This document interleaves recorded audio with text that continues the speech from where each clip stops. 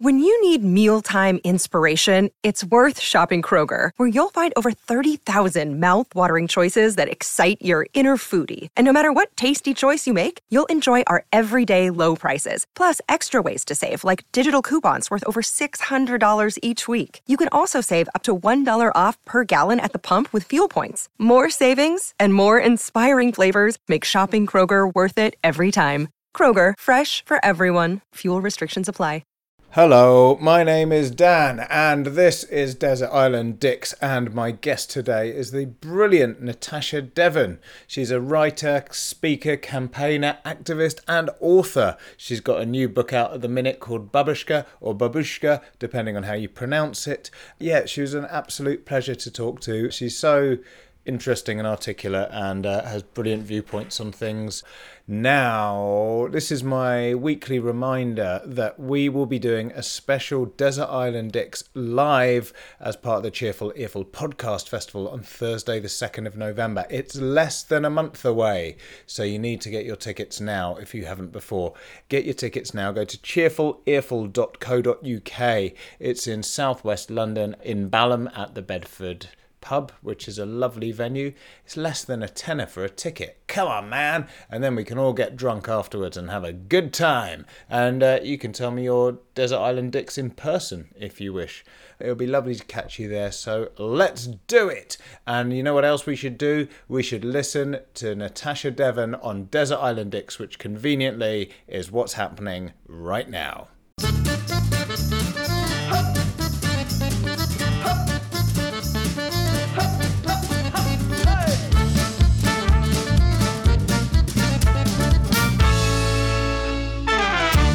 Hi, I'm Dan Benedictus and welcome to Desert Island Dicks, the show that sees you marooned on a desert island after a plane crash with the worst people and worst things imaginable. Who they are and why they're a dick is up to our guest. And here to share their Desert Island Dicks with us today is writer, speaker, presenter, activist and author of new book Babushka, Natasha Devon. How are you doing? I'm good. Yeah, I told you before we came to air that I'm just recovering from a cold, so I may sound slightly Lauren Bacall-y. I'm hoping that it's working for me vocally, but it's working. You don't sound nasal or coldy at all. I think you sound fine, so don't worry. That's good to know. I've had a sore throat for like so long that hasn't sort of become COVID or anything else, and I just think, oh, is this just me now? Maybe I'm just the guy with the sore throat, or maybe it's a terrifying underlying disease I need looking at. But we'll deal with that on another podcast, I think. Anyway, you're recovering from a cold, so you're sort of primed and ready to vent today. I have quite a lot of anger that lives in me all the time. And usually I try and do something productive with it. I think that's a big part of being an activist, is sort of trying to take your rage and make it valuable. But I'm always about half a pint away from ranting about someone or something that I hate. So this is an ideal opportunity for me. I mean, because you present on LBC and I don't know how you manage to keep it in when you're talking to some of the people. You know, seeing clips of you obviously doing your show, and I'm like biting my fist going, oh my God, how are you so calm and rational with these people? You know, is that a very real worry that one day you're going to go, look, you idiot, obviously we can't do that? Do you know, what I find interesting is the impression that people get of what the show is like from the clips, because the clips that do bits on social media, and this is not just true of my show, this is true of every LBC show, are the ones where you're going, I cannot believe what this caller is saying. I cannot believe that people like this exist in the world, or where they're having a big Barney about something. And I think it makes possibly the show look more confrontational than it is, or it gives a false impression, because actually I feel like we've started to build up on a Saturday night a community of listeners who are really quite thoughtful in their contributions. And I look forward to having conversations now with kind of like-minded people on a Saturday night, because I've been presenting the show now for 3 years. So people kind of know where I'm coming from and what they're getting and how much I love sort of diving into the nuance on political issues. So those clips that you see where I am about to go and scream into a pillow during the ad break, they are relatively rare. Good. Yeah, I don't know. I just think I'd be very bad at dealing with sort of talk radio in general as a host, even if it was kind of a bit more nuanced and calm. So I admire anyone who can do it well. I think that's why I end up doing this podcast where I can just freely rant about things and people I dislike. But look, it's now your turn to start ranting. So your plane has crashed. You're on an island with 3 awful people. Who's the first one going to be? Jonathan Gullis, MP. Good choice, straight away. Okay, let's unpack Jonathan a little bit. For me, he is representative of a type of MP. He's part of the 2019 intake, that kind of post-Brexit, Johnsonian, red wall, sort of culture war loving, soundbite spouting. And I don't know whether he is stupid or whether he thinks that the public is stupid. I genuinely can't work out which one it is, but the fact that he deals in such obvious sort of mistruths and these ridiculous statements that he comes out with, and then he has this kind of layer of smugness on top. And I don't know whether this is a fair thing to say, because I think most people would agree that he's a sort of terrible human, but I just really don't like his face either. So, I could have equally picked, half a dozen MPs of the same ilk, but I picked him because there's something about him in particular that I find really irritating, and a proximity on an island I would find really difficult to deal with. Yeah, absolutely. It's funny. I think this sometimes. I think like certain politicians annoy me so much, and I think I wonder if they had policies I agreed with, but I still find their face so inherently irritating. Like if Jacob Rees-Mogg just started talking complete sense and was really rational and kind, like would I still just find everything about him so annoying? But I think the thing is, Jonathan Gullis. I mean, I agree that he seems quite thick, but also just incredibly mean as well. That's the thing I think that caught my attention, because he's not, despite the amount of airtime that he gets, he doesn't have a particularly big job within cabinet or anything like that. But there was a moment where a Labour MP called Tulip Siddiq was talking about the fact that almost 200 migrant children had gone missing under the care of the British government. So this had happened on their watch. These children were going missing. And then it subsequently came to light that the way that these people traffickers had got the young people is they'd gone to them in the hotels and said, if you don't come with us, you're going to be shipped to Rwanda. So it was government policy, or the mooted government policy was actually helping them to enslave these children, essentially. And the whole thing was appalling, and it's still appalling, and they still haven't found them, and not nearly enough column inches or airtime has been given to it. But Jonathan Gullis heckled Tulip Siddiq and said, well, they shouldn't have come over here illegally then. And I just thought that is an unbelievable lack of empathy. That is borderline psychopathic, Yeah, because it's like, I mean, without going too deeply into all the fates that, may be waiting for kids who are human trafficked, it's like, regardless of your stance on anything, do you think that someone fleeing a certain situation in the hope of a better life, because it didn't conform to your laws and your legal status, is that okay for them to then meet that fate? Like, it's unbelievable. I always think it gets to the point where people should be fined for saying these sort of things. It's like, right, there's got to be a line. You've crossed it. Just get out and have a think about yourself, because this is just abhorrent behaviour. See, I think you should be Speaker of the House. Get out and have a think about what you've done. Yeah, I'd love that, but I don't think anything would get done in there, because I'd just be sending everyone out all the time. Yeah, and it's that PMQs has become more and more preposterous, I think, since they realised that if they can just get out a little pre-prepared speech that's clippable and can be put on social media, they don't actually have to answer the question or engage with each other in any kind of meaningful way. But there's another clip that I saw of Jonathan Gullis again, where he was agreeing with something that Boris Johnson had just said. And he looks like and he's not, but he looks like what I imagine his masturbation face is. And he's kind of doing that movement as well. Oh. And you're like, what is going on with British politics? Like, how are these the people that represent us? Like he and his ilk just make me feel ashamed to live in this country. Yeah, absolutely. Yeah, there's that thing of, when you sort of see America and you meet Americans, largely everyone I meet who's American seems really nice and well educated and well informed. And you kind of think, sometimes you meet them and go, oh God, I'm so embarrassed about what people think of our country. Ours is exactly the same. You just think, oh God, I almost want to apologize. It's like, yeah. I read that somewhere that Europeans see Britain the way that British people see America. Yeah, I think that's probably true. I mean, I've said this before, but I kind of think that the national idea of Britain is a bit like if you had like a school bully who was like in the year above and thought he was really cool, a bit of a dick and just behaved horribly. And then you met him at like a school reunion years later and everyone had moved on and got jobs and he was still living in the same place, came up to you, gave you a big punch in the arm or a noogie and went, all right, you bender, how you doing? And you'd be like, whoa, like you can't do that anymore. And I feel like that's how Europe looks at us going, sorry, you're not this big tough guy anymore. Like, what are you doing? Like everyone is looking at them going, oh God, did you invite that? Did you invite Britain? Oh, that is so true. And the other thing, I was talking to my partner about this recently. We were saying how we have what is quite an admirable love of the underdog in Britain.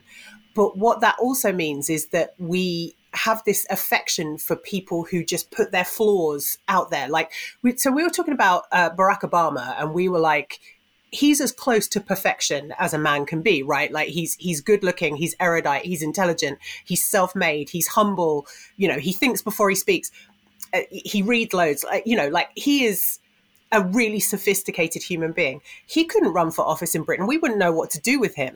Like, we need somebody who goes, yeah, I'm really flawed, to the extent that you'll have somebody who lies and also, wears their very problematic history on their sleeve and becomes prime minister, aka Boris Johnson. I think there's this kind of peculiar British mentality where we need to have somebody who we sort of almost feel sorry for in positions of power.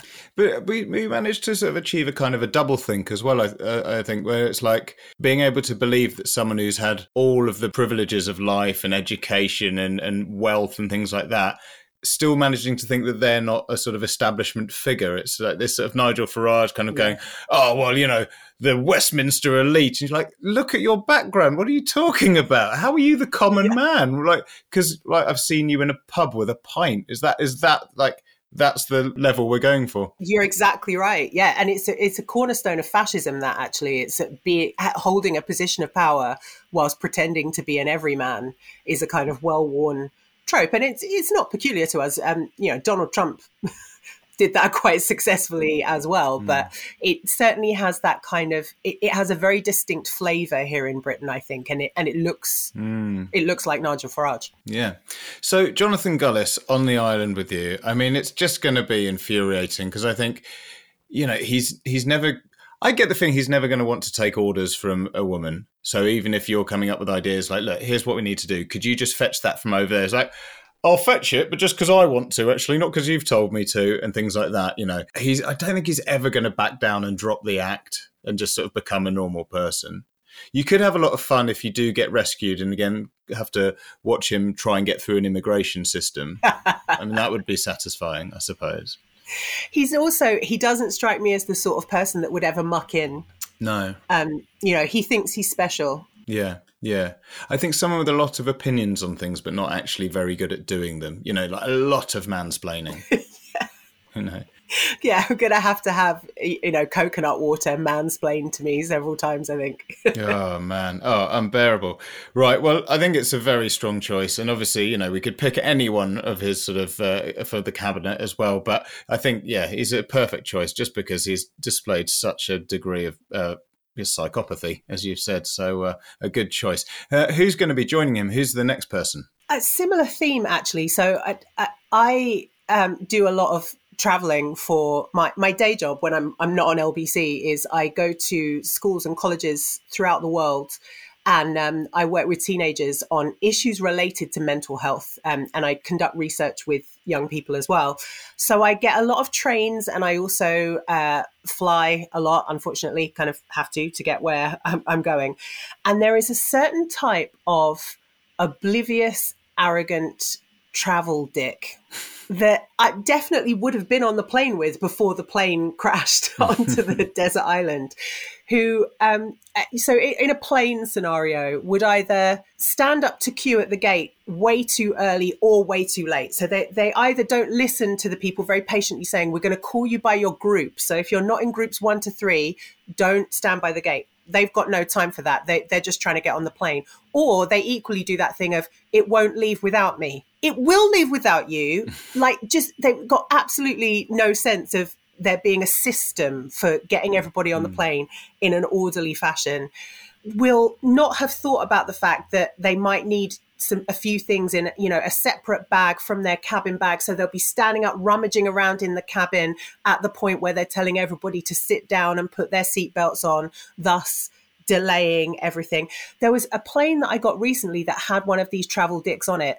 He immediately got off the plane, and we had one of those buses to take us to the terminal because we were quite far from the terminal. He got off the plane and lit up a cigarette next to a jet engine.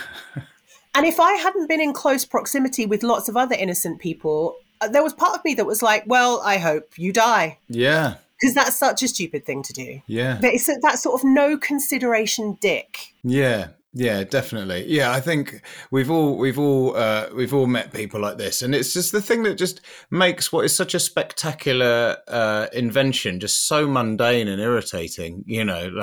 Like jet aviation is this incredible thing. I mean, it's kind of bad for the environment, isn't it? But it's what's been achieved as this incredible thing, and then it just sort of gets slapped down a few levels by people like this, just making everything like this boring, annoying slog, and like you have like a little vendetta with someone in your head the whole journey, and you think, I just want to enjoy my flight, but I loathe this person. Look at the way he's doing this, stupid idiot.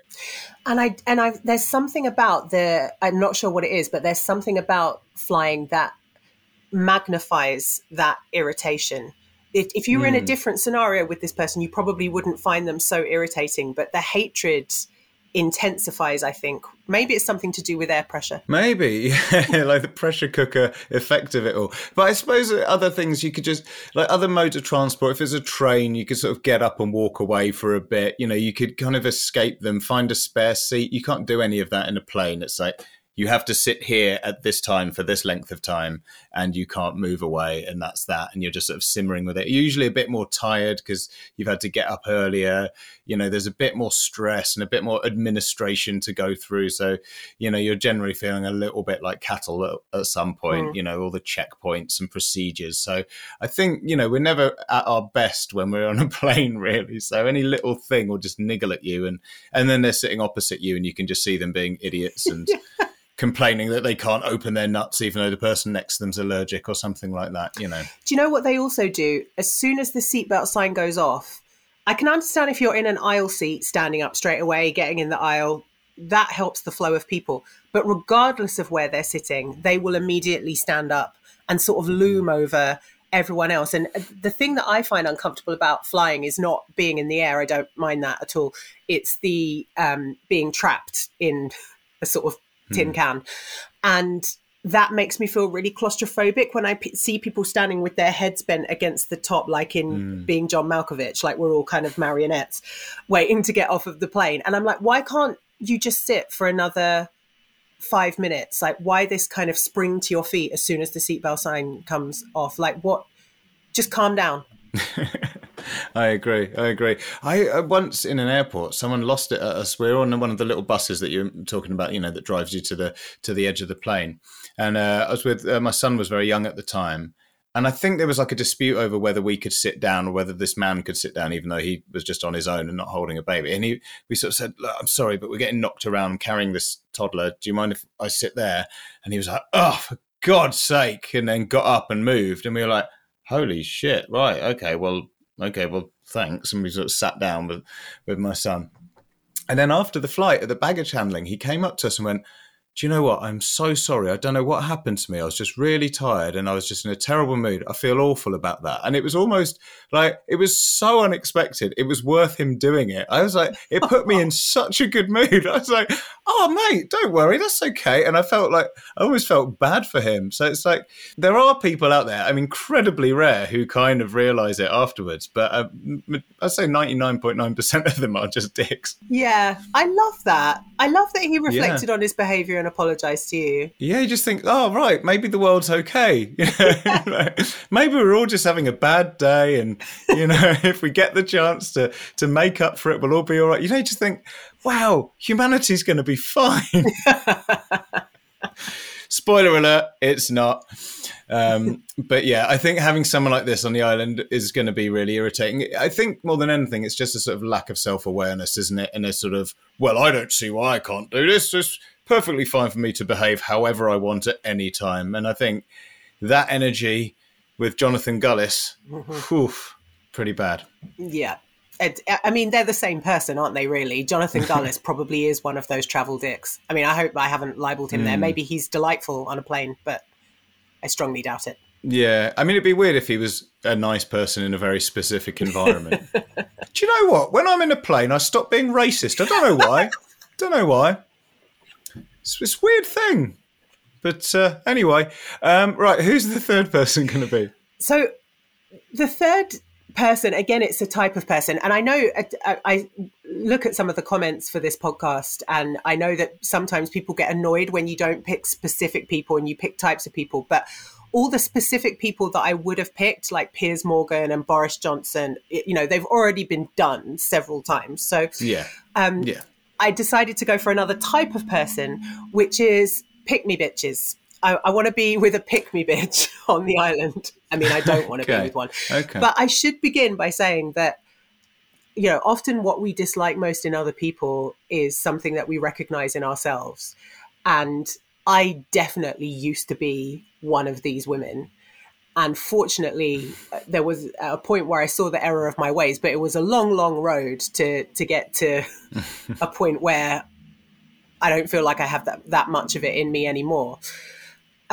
But because I have been in that situation, I find it so irritating when I see it in others. And it's women who, they're trying to get positive affirmation from men, but in doing so, they throw the sisterhood under the bus. And there's so many of them in media because they're useful, because one of their main shticks is denying that sexism exists. So they're the kind of women who say, there's not really a gender pay gap, you know, if you look at the figures in a certain way, or I find it flattering when I'm sexually harassed. And because they're women, they're so useful to the denial of sexism because it has more credibility coming from a woman than it would do coming from a man. So they're platformed endlessly. Like there's so many of these types that have columns in newspapers. And it's so damaging to the progress of feminism. But I think that I've thought about this a lot because of writing Babushka, which is set in the year 2000, which was a very weird time because we'd kind of had the 90s and we'd had the Zig a Zig R girl power feminism, but we'd also had lads mags, and it was this weird time of where it felt very free and liberal, but there was actually a lot of misogyny to deal with. And that was a time when it was a badge of honor to say, I'm not like other girls. And it was definitely when you had the kind of surge of the manic pixie dream girl, you know, in films where she's just one of the lads, but she's also really sexy. And that's what you were told you had to aspire to be. And sort of distancing yourself from other women was, you know, it was something that was applauded and was rewarded. And so I think for a while, was very much a product of that culture. And a lot of women my age are still that way. And I think that's where it comes from in a lot of instances. Yeah, it's an interesting thing. I'd only just heard the term the other day, actually. There was a stand-up, Celia A.B., who mentioned it, and I was like, oh, right. But it sort of made sense when I heard it. I thought, oh, right, yeah, I totally have seen that. And it is a weird thing, and I could totally understand how it must be incredibly frustrating when you see it in action as well. Yeah, because it's so... having sort of written those types of articles myself before in the past, I can tell you that it feels really good because there's this internalized misogyny thing where you will, if you are told that you're clever by a man, you take that on board more than if you're told you're clever by a woman. And so what you'll get, if you say something like, not all men, for example, you will get a horde of men telling you how clever you are and, you know, how well you've done not to be sucked in by the cult of feminism and that you're truly a free thinker. And that feels really good. That validation feels really good. And, you know, there's a lot of work in it because it's a very convenient narrative for the media. So I completely get why some women do that. But in terms of your contribution to the kind of advancement of women's rights and the work that still needs to be done, I think that they're actually one of the biggest barriers. And that's ultimately why I stopped doing it. But yeah, to imagine being on an island with Jonathan Gullis, the travel dick is male in my head, and then a pick-me bitch. Imagine that. Oh, man. Yeah, terrible. And you're just going to be that opinionated person over there who's always going against what we think and the right way of doing things. I mean, you're not like that, are you? And then, you know, that sort of behavior just all the time. Yeah. And she'll say that it's patronizing. Because, you know, I read this book that was for kids the other day that really annoyed me. It was a book about feminism for like 4-year-olds or something. And in it said, feminism is about treating everyone the same. And I was like, no, it's not. You've begun with a lie. Any kind of equality is about trying to ensure equality of outcome. So like if I was trying to explain it to a kid, I would say I'm talking to an able-bodied child. I'd say, right, if I took you and your friend who uses a wheelchair somewhere and we were at the bottom of a flight of stairs and I said to both of you, right, let's walk up this flight of stairs, that would be treating you equally. But it wouldn't be fair, would it? Because I have to make allowances for the fact that one of you is a wheelchair user. So in order to get you both to the top of the flight of stairs, I have to treat one differently from the other to ensure equality of outcome. That's what equality actually is. And, you know, there are certain things that make the experience of being a woman different from the experience of being a man. But if you try and point that out to a pick-me bitch, they're like, oh, you're just being patronizing, you know, just treat everybody the same. And that's what's going to happen on the island. If I say, look, I've got really bad period pain, I can't build the hut today, I'm not getting any allowances made for me. Yeah. Yeah.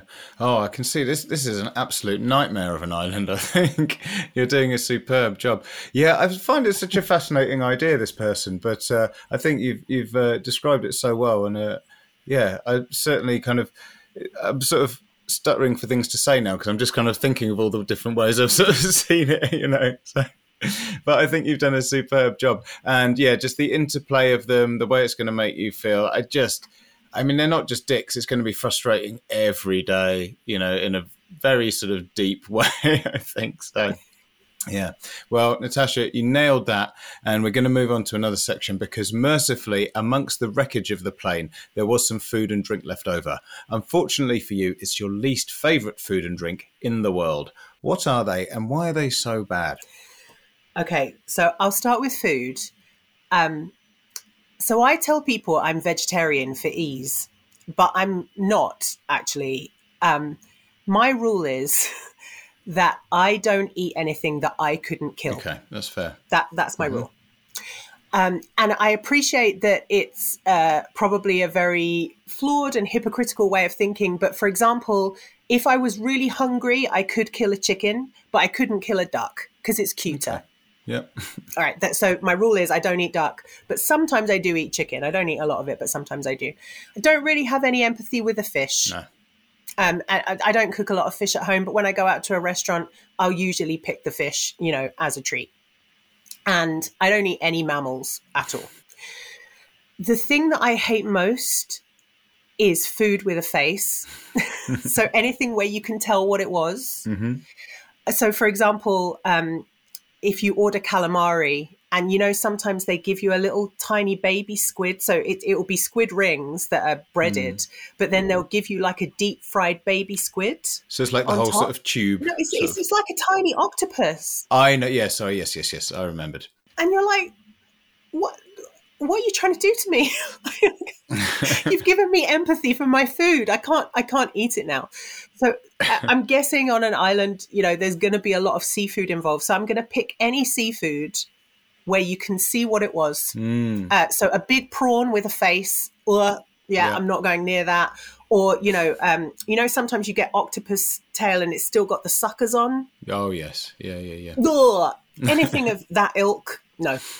Yeah, or when you just get served a whole fish with the head on and everything instead of sort of filleted. No, I'm not happy. I don't have a problem with the whole fish thing. I'm really bad at taking it off without eating every single bone in it by mistake. Like I think, I've got it off neatly, and then I'm just God, I'm just it's like spitting feathers out, but just tiny bones all over my face. It's a weird thing, isn't it? With seafood, I guess because of the you can't just cut chunks off them as easily. Obviously, you can fillet fish, but it's not like cows. You just carve a bit off. There you go. No idea what it looked like. There you go. But with a fish, it's more intricate and delicate. Prawn, you just get the whole thing. So I guess that's why we've got it. But it does really kind of put it in your face. I mean, I think a lot of stuff from the sea just looks insane anyway. It's just... Yeah. There's just so much weird stuff going on down there, And I think that's why we kind of think, whoa, holy crap, that's a weird looking thing, like lobsters, just bizarre, But they're also so insanely fiddly to get the meat off that you just kind of go, I haven't got time for this. Eat it. There you go. I've just boiled the whole thing. I just get the whole thing. There you go. We'll pretend that it's more rustic. It's nice like that. There are so many weird things that live in the sea though, right? Like, and I don't understand people. I mean, I'm very glad that there are people who love deep sea diving because they're very important to understanding our ecosystem and how the world works. But I can't imagine anything more terrifying than going down where it's dark and being faced with things that look like they should be in a horror film. Oh, yeah. Like the underside of a crustacean is just horrendous. And then you go, aliens. Of course you just went, what's a lobster look like? Let's make it even scarier. It's a good thing. It's a bit like a spider. It's a bit like a scorpion, but it's bigger. And it lives somewhere dark that we don't understand. And imagine it jumped on your face now. Yeah. So true. Yeah, I don't want to eat that. I don't want to eat any of that. So that's my food choice. And then my drink choice is something that I love, but a bad version of it. Okay. So I really like a white wine. That's usually my drink of choice. But there's a particular type, and it's a very expensive type of white wine, actually, that people, they talk about it as though it's a treat, called Sancerre. Sancerre. Yeah. To me, that tastes like sore throat. That's the only way I can describe it. It's the taste of a sore throat. So I'm imagining a scenario where there's this thing that in theory is one of my favorite things, but it's one that is A, warm because I've crashed on a desert island, and B, a type that I really don't like. I feel like that would be a very particular sort of torture. Yeah. I really like wine, and I find it so frustrating sometimes, like just how difficult it is to be sure. Sometimes you kind of think, okay, this is a nice bottle. I've spent a bit on this, and I enjoyed this one last time. And you open it up, completely different, and you just think, oh, this is rubbish. And that was my Friday night drink, and I can't go out now because the kids are asleep and my wife's out. And you just think, fucking wine, just be consistent. Like, why can't I know what I'm getting? Every other drink, I know what it is. Damn you, wine. You don't get that with Ribena, do you? No. And I read a thing recently saying that apparently all like the really like entry level wines that you see in like newsagents and whatever, they spend loads of money making sure like they're always the same every time. and they're quite important to the wine industry because it's like lots of people's gateway in. But then when you get up to the, get above that, the lofty sort of £10 and above sort of marketplace, fuck it, just whatever. These people are still drinking it. They like it when it's weird. So, yeah, I know what you mean. It's sometimes, especially when it's so close to the thing you like and it's not there. It's the most frustrating thing in the world. I actually had a wine expert tell me exactly that same thing that you just said, that if you are a layperson, you should never spend more, I think they said, than £12 on a bottle of wine, because he said in sort of a slightly condescending way, it's not for you. Beyond that price range, it's not for you. You won't know what's good about it. Just stay in your lane, essentially. Yeah. Thanks for making it even less accessible. So we're trying to demystify the world of wine here. You just made it even worse.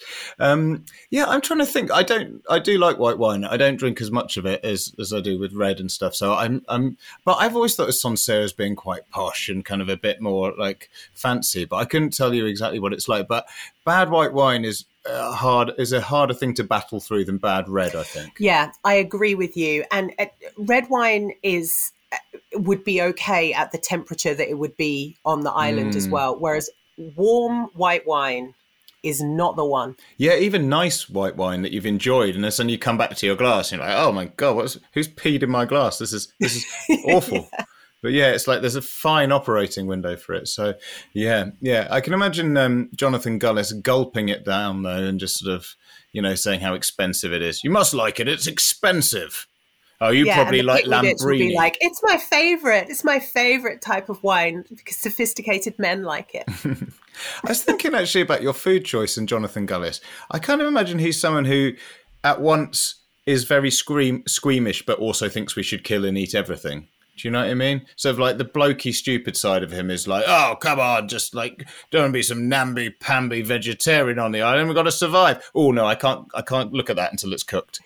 Yeah. Sort of a weirdo like that. Okay. Well, I think, it could be like a nice glass of white wine and some seafood in the right setting could be delicious, but this is not the right setting. So a horrible meal awaits you.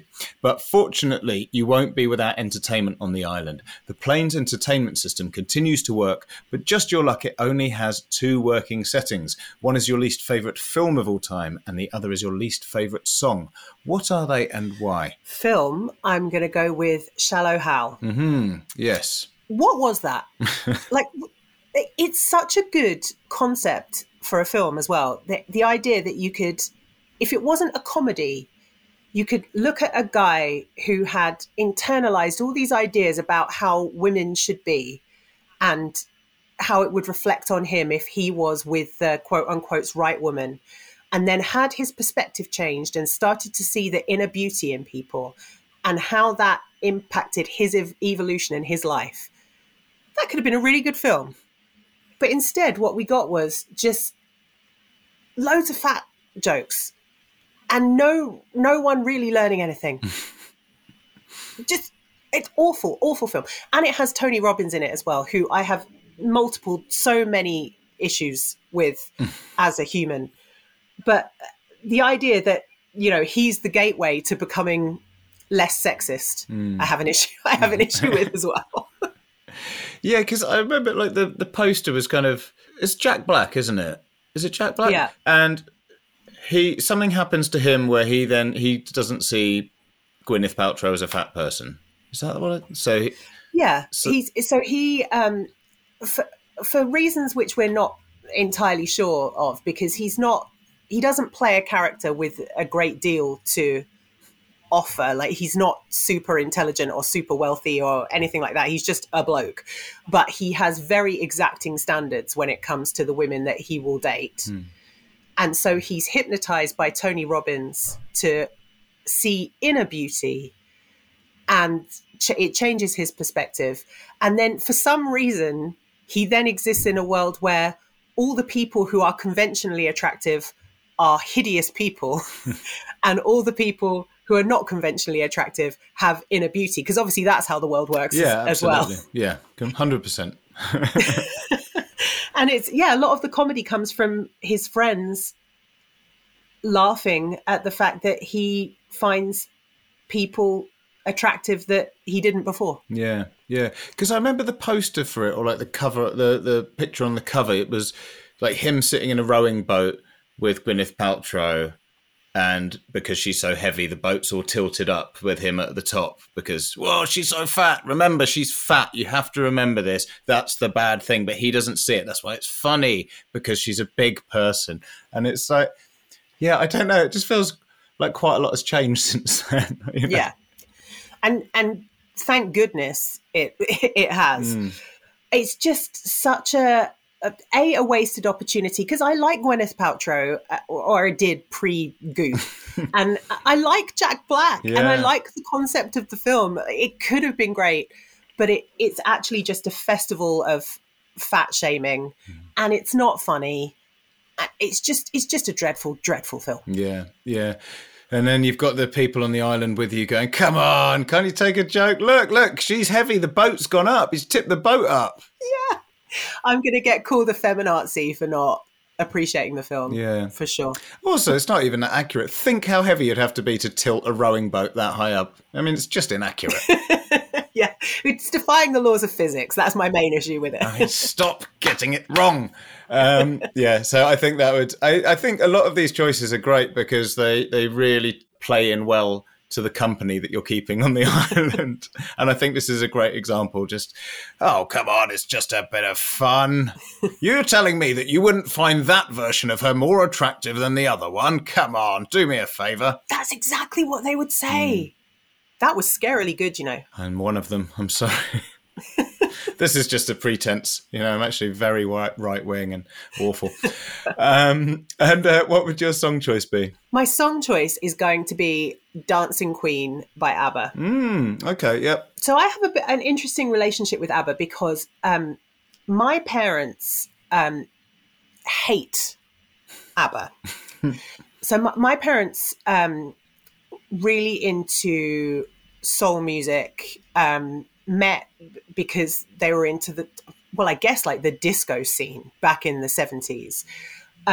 But they said, I always remember being told growing up, if you wanted to clear a dance floor back in the 70s, you put ABBA on, cheesy music. And so I grew up thinking that ABBA was dreadful. And then it's only in adulthood that I've actually properly listened to them and gone, some of this is actually really good. And I can see how it's innovative as well. And it's different from other stuff that was happening at the time. And there are some of their tunes that I think are absolute bangers, but Dancing Queen is not one of them. And I have a very specific memory attached to Dancing Queen because it's always, for some reason, I'm not sure why, when I came of age in the late 90s, early 2000s, it's the song that they put on at the end of the night before they turn the lights up in a club. So I just sort of associate it with, looking at who's pulled and who hasn't and how am I going to get home? And in a minute, I'm going to see how sticky the floor is. You know that feeling? Yeah. That's what I associate with that song. It's a weird song that it's quite slow and kind of like... I don't know, I find it quite laborious. It's sort of, some of their stuff like Gimme, Gimme, Gimme, I think is really funky. I think it's brilliant. I've only discovered it in the last few years. I mean, I'd always heard it, but when you like suddenly hear it again and you go, oh my God, I think I fucking love this song. This is incredible. Yeah. And it's I love it now. But yeah, Dancing Queen is just a bit like, I agree that it sort of has a bit of sadness to it. Like, it feels like watching other people have a nice time while you're feeling a bit down. I don't know. You're so right that it's one of those songs that I think probably is really sad because quite a few of their songs are there is a darkness and a melancholy to them, but people just kind of take the headline of Dancing Queen and think, oh, we'll put this on for the ladies. It's one of those, isn't it? And it's sad. It makes me feel sad in my soul. Yeah, because I just think the thing about ABBA is just sort of like unashamedly upbeat pop, well produced, just a bit of fun, and that is just, I don't know, it doesn't have any of that, and I think that on an island is just going to sort of make you feel sort of nostalgic and sad at the same time, Yeah. Obviously the pick-me bitch loves it, has to be in opposition to you. But you're right. Yeah, I've gone the same with ABBA. Like these days, I think they're great. But I remember like one of my cousins is really good at the piano, and he's in an ABBA tribute band in Australia. And I remember like flying over there, my aunt making us go and watch them, and I was like, "Oh, come on! I'm 18. I don't want to go and stand in a working men's club in Australia watching my cousin play in an ABBA band." And now I've kind of shed my self-consciousness a little bit more. I'm in my 40s. It's like, oh, I can enjoy this now. But I think no band is without fault. So. It's fine, like I love David Bowie, and some of his early stuff is horrendous. The Laughing Gnome, it's awful. Yeah, even Prince wasn't 100% on top of his game. Yeah, I never really trust people who think like certain artists are infallible. Like all the big ones, like I was going to say Michael Jackson, but of course that's a bad example. But I mean, just in terms of his work, Earth Song, come on, it's rubbish. Although I do think in David Bowie's defense, what you can see is that he had to do the bad ones to get to the good ones. So how everyone slags off Tin Machine. I do think there's some good Tin Machine tracks, but I can see the criticism of it is valid. But that's exactly what he needed to do to get to the good. To get to like Heathen. Yeah. He needed to go through that phase. Absolutely. Listen, I could sit and talk about David Bowie all day. I think it was fantastic in so many ways. And part of that is like just not really giving a shit what other people thought. It's like the best thing about him. Like, I've done this. I'm going to go and do something completely different now. Yeah, I'm over here now. Didn't see that coming.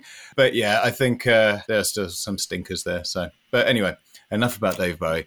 Dancing Queen is your song.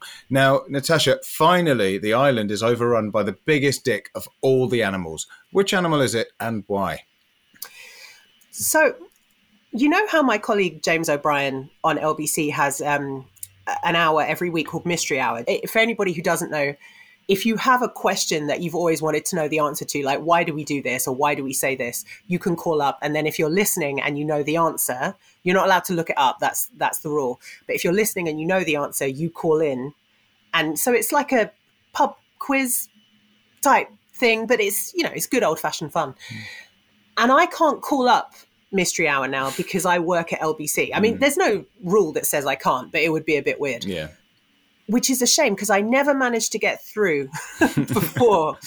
And I've had this question that I really want to ask for ages, which is, why have we evolved to find things that can and will kill us cute? Yeah. So like lions are cute, tigers are cute, bears are cute. And why? Like, why do I want to cuddle a lion?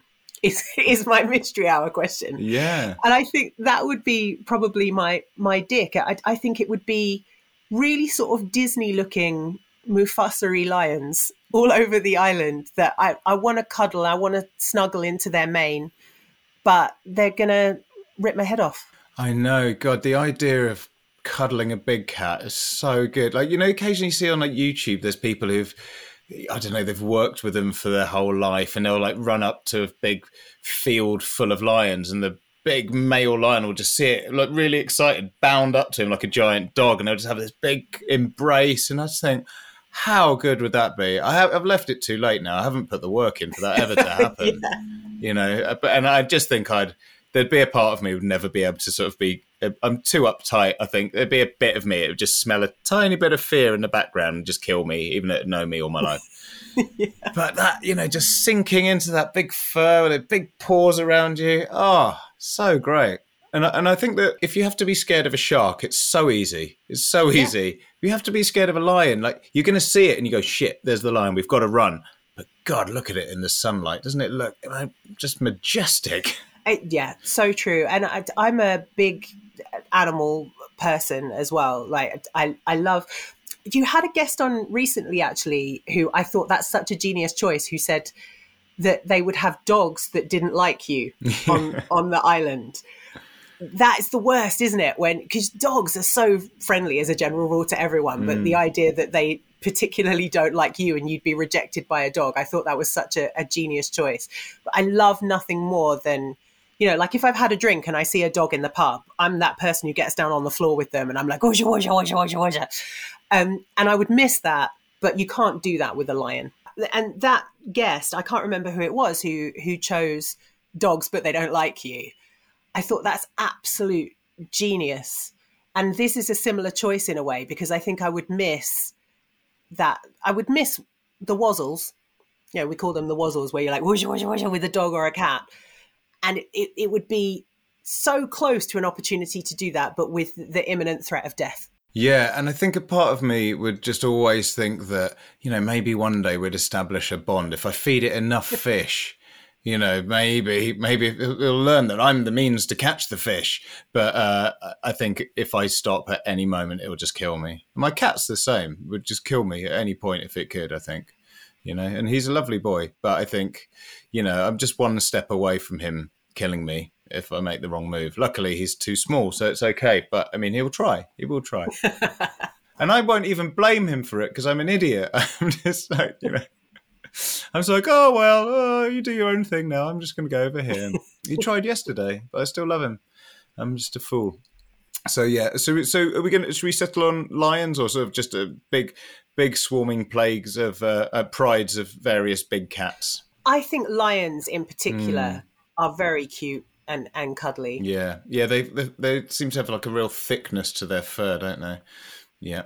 And I think other big cats might sort of at some point realise that you're both living on the island. I think a lion always has to be boss. Jonathan Gullis sitting there going, you know what, reminds me of me, that lion. Yeah. And did you know that lions are originally from England? Yeah. No, why do you think we have it on the football shirt then? Genius, if you're so clever. Yeah. Natasha, I think it's a very good end to a wonderful selection of people and things that will make your life an absolute misery. So thank you so much for coming on Desert Island Dicks today. We were talking very briefly at the beginning. I alluded that you've got a new book out, Babushka. Yeah, and it's set in the year 2000, like I say. So it's technically a YA novel insofar as the protagonist is a teenager. But I'm hoping that people my age will want to read it for a bit of nostalgia as well. Okay, so that's out from the 5th of October. And, you know, we can find you on Instagram and you've got a website as well. Like, you're up to so many things all the time. It's just, and of course, you're on LBC as well, so people can catch you there. You are a multifaceted individual. And, yeah, it's been an absolute pleasure talking to you. So thank you so much for coming on Desert Island Dicks today. Thank you for having me.